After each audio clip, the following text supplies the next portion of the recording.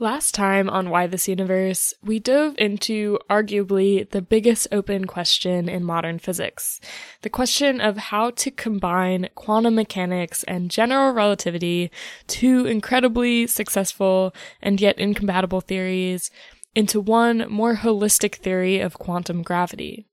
We explored why this theory of quantum gravity is so sought after and why it's been so difficult to develop. In the search for a theory of quantum gravity, physicists have developed a very notable attempt. You may have heard of this famous attempt before. It's called string theory, and it may be the most promising candidate we have for a theory of quantum gravity. There is so much to say about string theory that this will actually be the first episode of 3 on the topic. So buckle up and let's learn string theory. This episode of Why This Universe is supported by Wondrium. Wondrium is a mind-blowing subscription service that offers thousands of video and audio courses on a huge range of topics. I've been a big fan and a regular consumer of Wondrium's content for the past 15 years or so, and over that time I've listened to dozens of their courses, including ones on history, philosophy, literature, math, and science. For me, it's kind of like taking an intro-level university course from a great professor on a subject you've always wanted to know more about, but without the big tuition fee, and all in the comfort of your own home or daily commute. Recently, I've been listening to a series in Wondrium entitled Understanding Russia, A Cultural History. Over 24 lectures, this course covers everything from Ivan the Terrible and Peter the Great to the role of the Russian Orthodox Church in the Revolution of 1917. It's given me some important background that really helps me understand some of the events that are going on in our world today. So if you want to learn more about Russian culture and history or just about anything else, give Wondrium a try. You can sign up for Wondrium now through our special URL to get a month of unlimited access for free. Just go to wondrium.com/universe. That's wondrium.com/universe. You're listening to Why This Universe, a podcast where we break down the biggest ideas in physics. I'm Shalma Wegsman. And I'm Dan Hooper.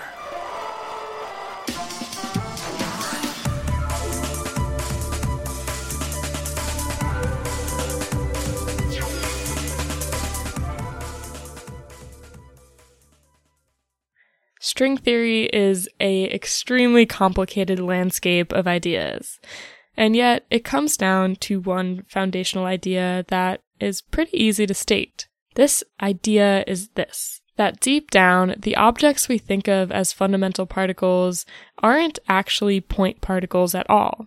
Instead, they're strings.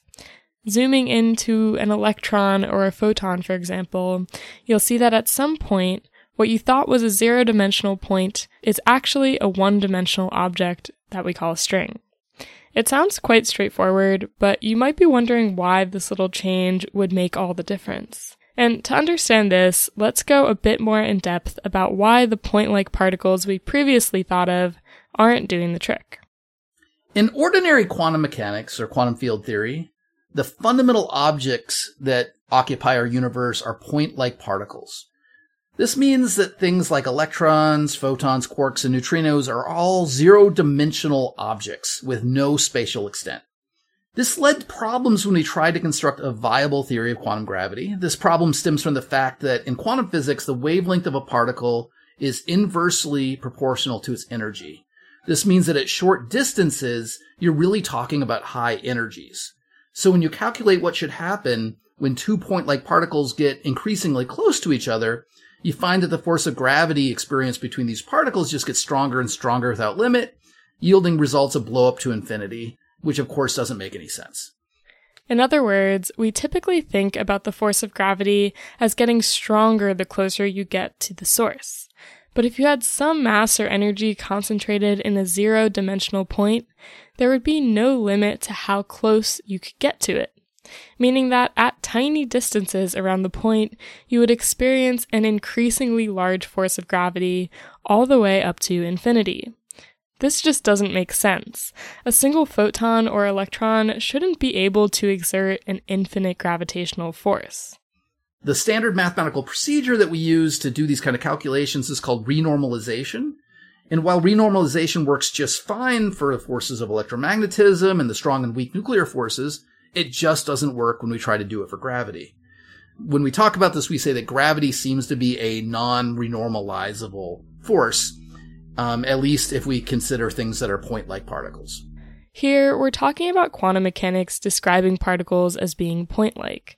That may sound a bit confusing to those of you who know that it also describes particles as being wave-like. Yeah, so, an electron is a zero-dimensional point, but that point happens to be in a bunch of different places at once. That's the wave-like nature of the electron. But still, if you measure the location of an electron, you find that it's at one place, at least in standard quantum physics. Point-like quantum physics. In string theory, the fundamental objects that are found in our universe are not point-like particles. Instead, they're objects with a finite spatial extent. The simplest example of this are one-dimensional strings. A string could be maybe a closed loop or some sort of string that's connected to other objects on either end. And modern string theory also includes more complicated objects like sheets or membranes and other even higher dimensional objects as well.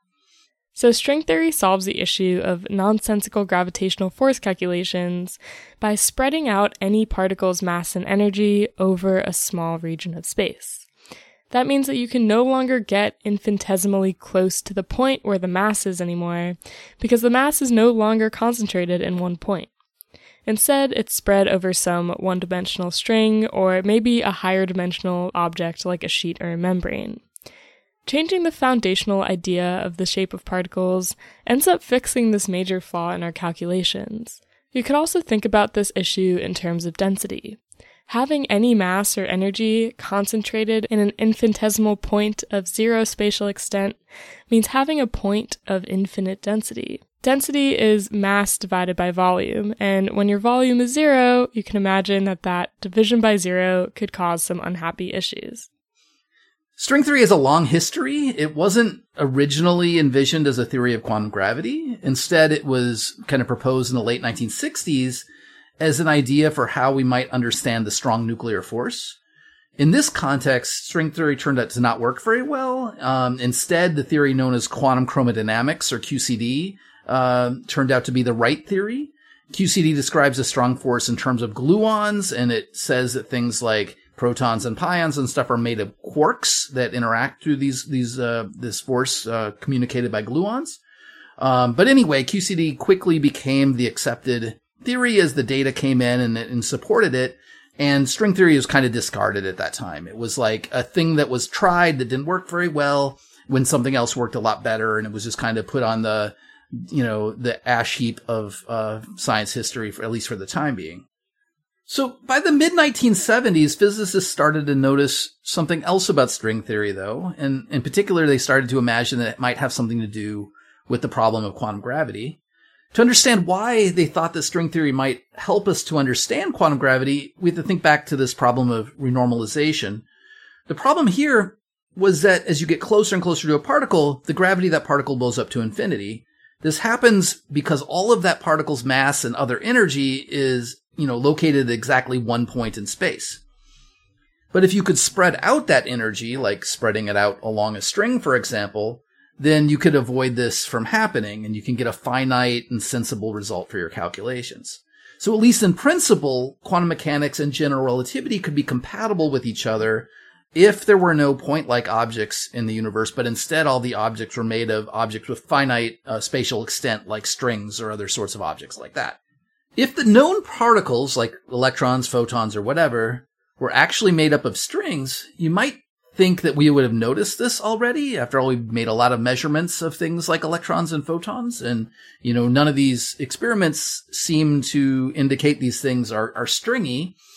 So if we want to explain this, we have to imagine that these strings are actually really, really small. So maybe they're like these closed loops, like I said before, but those closed loops might be something roughly the size of what we call the Planck length, which is about 10 to the minus 35 meters. So 10 to the minus 35 meters is really, really, really small, even by the standards of particle physics. And we just don't have any experiments that could tell the difference between a loop of string that's 10 to the minus 35 meters in size or a point-like particle. They would just look exactly indistinguishable to any experiment we would try to do today. Like if you take the Large Hadron Collider, for example, like you can probe length scales that are like a quadrillion times larger than the Planck length. So even our best, biggest, most powerful particle accelerator can't tell whether electrons are fundamentally point-like or strings. It's kind of like looking at the planet Saturn in the night sky. So if you just look with your naked eye, it looks like a dot, it looks like a point.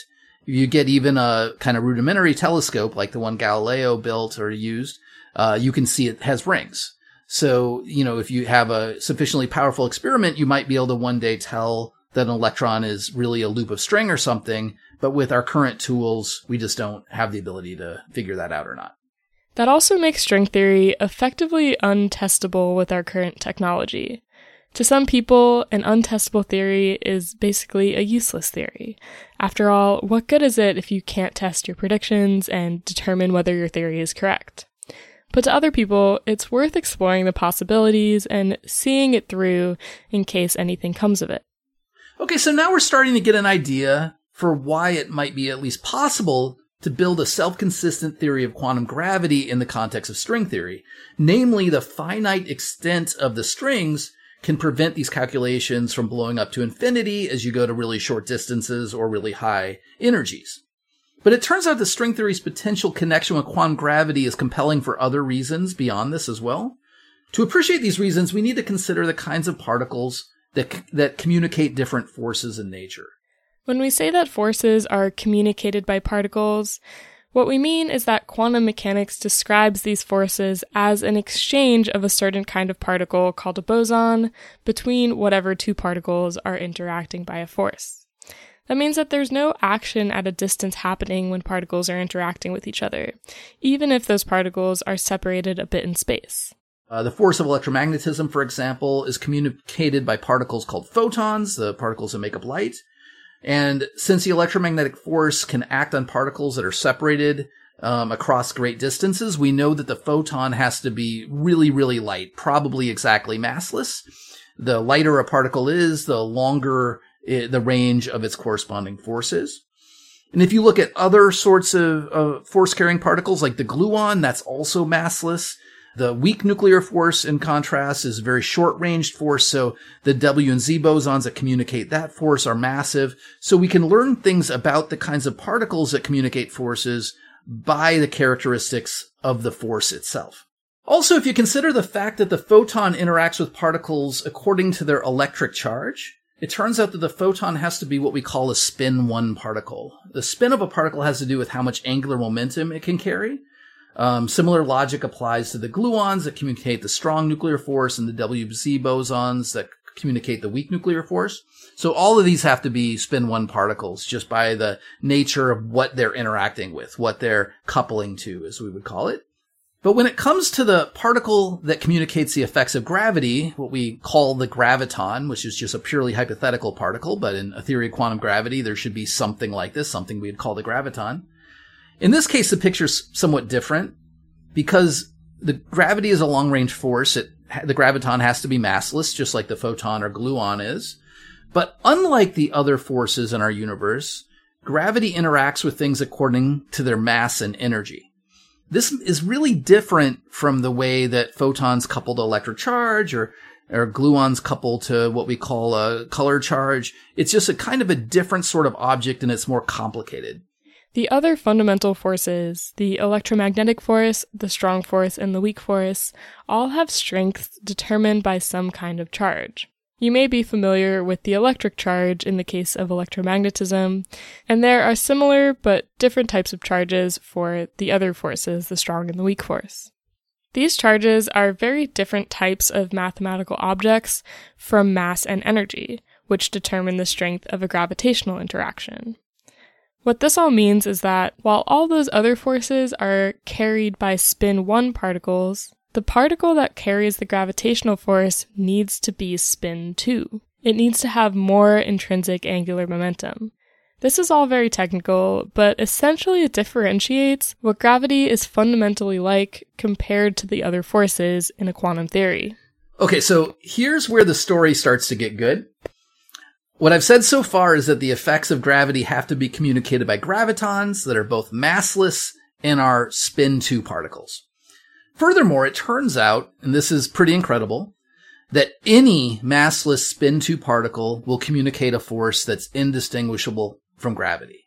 So, by definition, any particle that's massless and spin 2 is a graviton. They communicate gravity. It is very different than other forces. Like the photon and the gluon are both massless spin 1 particles, and they communicate totally different kinds of forces. The strong force and the electromagnetic force are very different things. But anything that's a massless spin 2 particle, that's a graviton. That thing will communicate the effects of gravity. A minute ago, I said that the story was about to get good. Well, now it's about to get even better, at least for string theory. Around the middle of the 1970s, it was noticed that all known string theories automatically or inevitably included a massless spin 2 boson, or particle. In other words, if you tried to construct a fundamental quantum theory that involves strings, it would automatically include a particle that communicated gravity and automatically include a graviton. From this perspective, it seemed like any string theory would automatically be a theory of quantum gravity. So it was around this time that people like John Schwartz and others started to argue that if we really wanted to understand the quantum nature of gravity, we should abandon all these approaches that failed to involve point particles and instead look to theories that included strings. Personally, I find this argument super compelling. Like, you have this idea that maybe you could solve the renormalizability problem of gravity by having extended objects, and then you notice that, anytime I write down a theory with extended objects, I get a graviton. It's unavoidable. Quantum gravity automatically happens in these theories. It really does look like it just falls into place in a neat package, at least from what we've said so far. So around this time, string theory was starting to look pretty promising as a candidate for the theory of quantum gravity. But in its original form, string theory still had a lot of questions that were unanswered or even problematic. For one thing, at that time, the string theories that were out there only included the particles we called bosons. So bosons are things like photons, gluons, and gravitons. But it didn't include anything like an electron or quarks, okay? These things just weren't there in string theory yet. Bosonic string theory, thus, obviously wasn't the whole story. There had to be more to it than that. Another big problem, or at least a potentially big problem with string theory, had to do with the masses of the strings in the theory. Now, the mass, charge, and the other properties of a given string have to do with how it vibrates. For an example, an electron and a quark might deep down be the same string, just vibrating in different ways. Kind of like a guitar string might vibrate in different ways to generate different notes. So, if you knew exactly how a given string was vibrating, you could, in principle, work out how heavy that thing would be, how much mass it would have, what kind of charges it would carry, all that sort of stuff. All right, so let me kind of describe, at least in broad terms, what you might do to try to calculate what the mass of a particular vibrating string would be. So to do this, like, picture a string that's maybe stretched across through space and is attached to two different things on either side. The square of the mass of this string gets contributions from three different factors, okay? So if this was an equation, it would be something like mass squared equals A plus B plus C. A, B, and C are the three different contributions to this mass. In other words, they're factors that determine how massive a given string will be. Yes, we're doing math in a podcast today. First, there's the rest mass of the string, which has to do with how it's stretched between its endpoints. Okay, so you can calculate that. Second, there's the vibrational energy of the string, which is related to its mass through Einstein's equation equals mc squared. And third, there's the minimum amount of vibration that's allowed by the rules of quantum mechanics. So in quantum physics, particles and strings are usually not allowed to be completely at rest. The energy associated with this minimum amount of quantum activity is what we call the 0 point energy.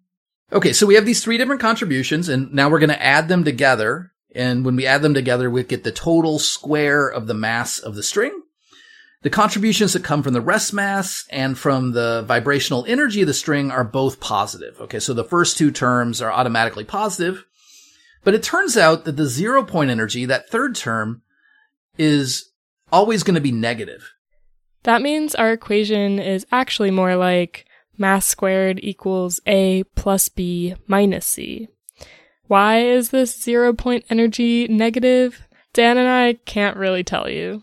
I don't have any clue. This is something I've read in books and on web pages. I don't understand why would the 0 point energy be negative? I don't know.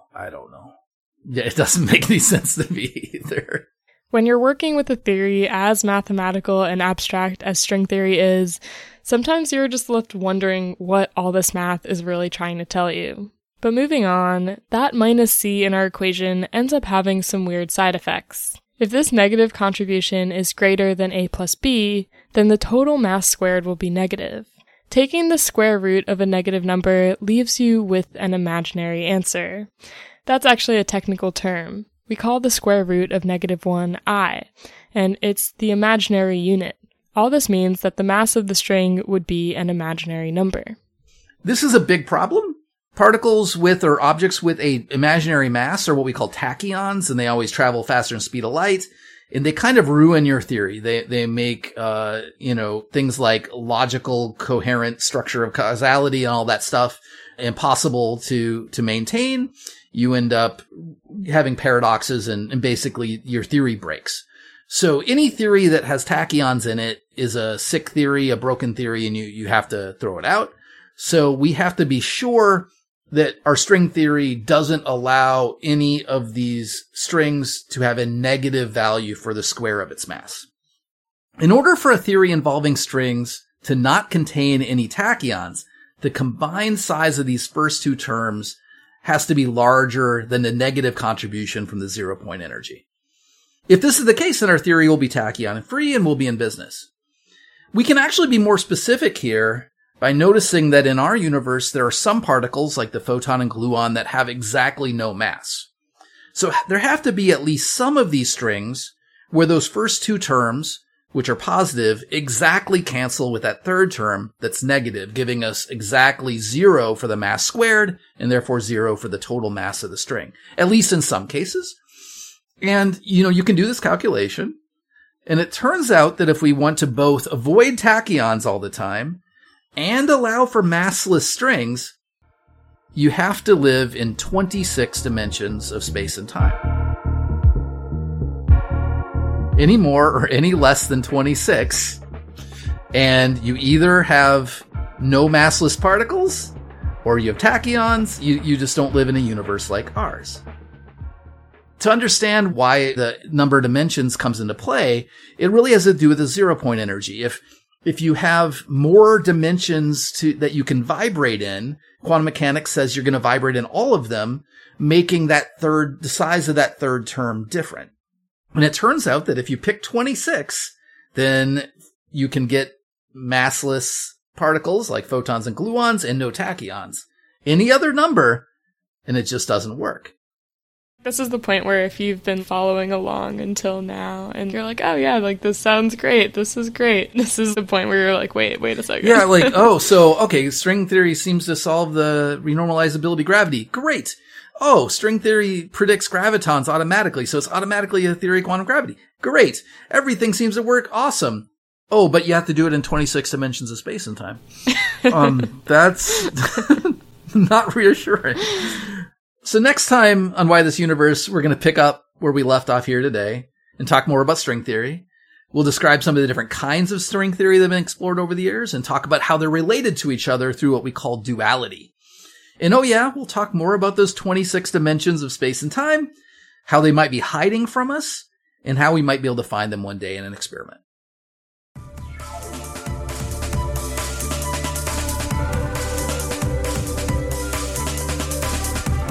Why This Universe is brought to you by the University of Chicago Podcast Network.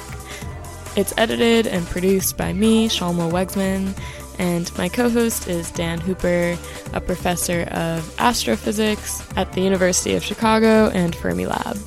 If you like our show and you want to support us even more, you can find us on Patreon. There you can access ad-free episodes of the show, as well as exclusive Ask Us Anything episodes where you get to ask Dan and I direct questions about physics or anything else. So if you are curious about that, you can find it at patreon.com/whythisuniverse. Thank you so much for listening and for your support.